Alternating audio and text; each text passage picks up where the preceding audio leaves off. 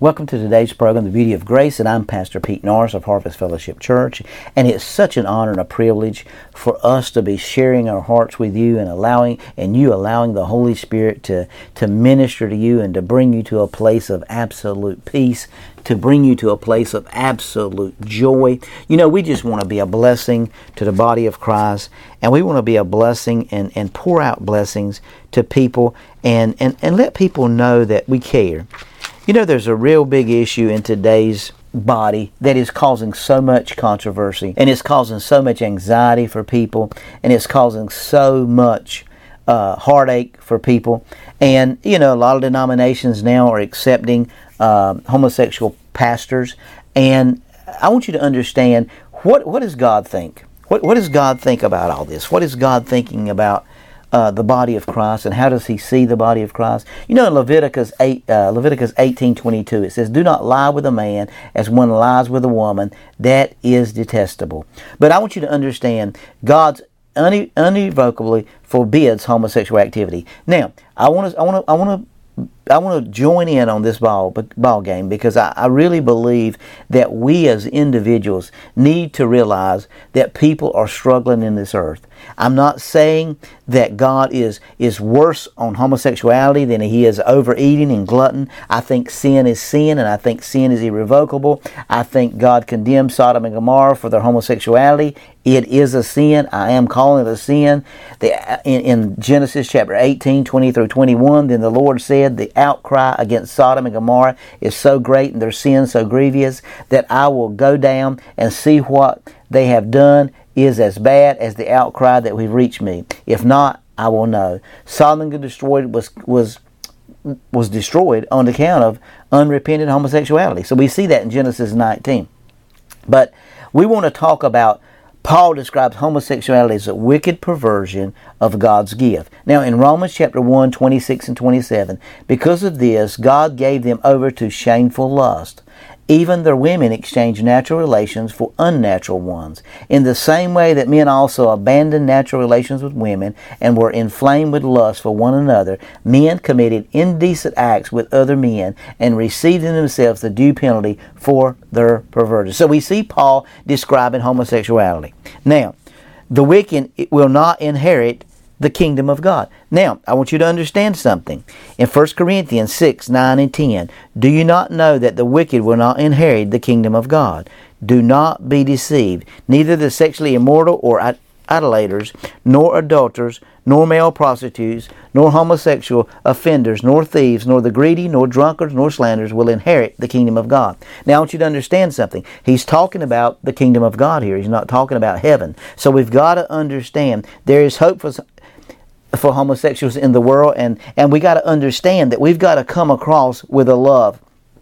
Now, 1 Corinthians 6 and 11 says, "And that homosexual offenders is what some of you were, but you were washed, you were sanctified, you were justified in the name of the Lord Jesus Christ and by the Spirit of our God." So God forgives and cleanses persons of sin. You say, "Well, Pastor, what are you trying to say?" I'm trying to say this today, that as a body of believers, we've got to walk in love. The very thing, you know, we don't have a problem at all with an alcoholic or a drug addict coming to our church and getting it right and walking in that. I believe there's a place of a ratification that the body of Christ needs to come to, that we teach people that God loves them just like they are, not because of their sin, but Jesus died to redeem them from their sin. And you're saying, "Well, Pastor, what are you saying?" I'm saying today that as a body of believers, we need to look at people through the eyes of grace. We need to let the Holy Spirit do the cleanup work. We need to let the Holy Spirit change and transform lives, and we need to walk in a genuineness of love. Now, we wouldn't have a problem at all with an alcoholic or a drug addict coming to our church, coming up and getting it right. And you know what? That guy may go off and he may struggle with that drug addiction. He may struggle with that alcoholism. And you know what? We'll keep on loving that guy.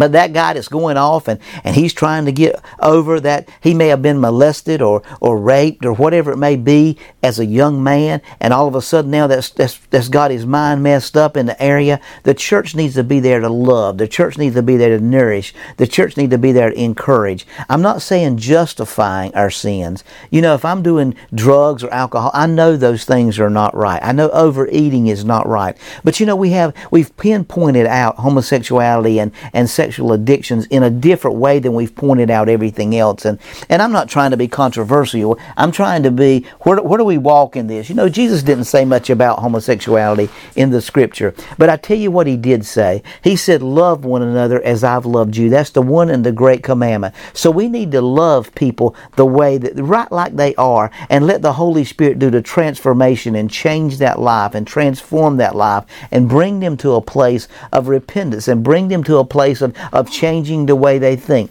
You know, crises happen in life that lead us. You know, women that are molested or abused or sexually assaulted when they're growing up have a tendency sometimes to turn to prostitution when they get older. You know, the church has got compassion for them. They'll reach out for them. They'll reach out for the hurting. We need to reach out and love people right where they are and let the Holy Spirit do the cleaning. We need to love them through the situation. Well, Pastor, are you jeopardizing and justifying homosexuality? I'm not just jeopardizing or justifying anything. I'm just saying Jesus is a loving, compassionate, merciful God. I was once a sinner. I was once lost, and he loved me and all my mess and all my perversion and all my wickedness. And he loved me, and he brought me out and give me life and give me life more abundantly. And I think as a body of believers, we need to reach out.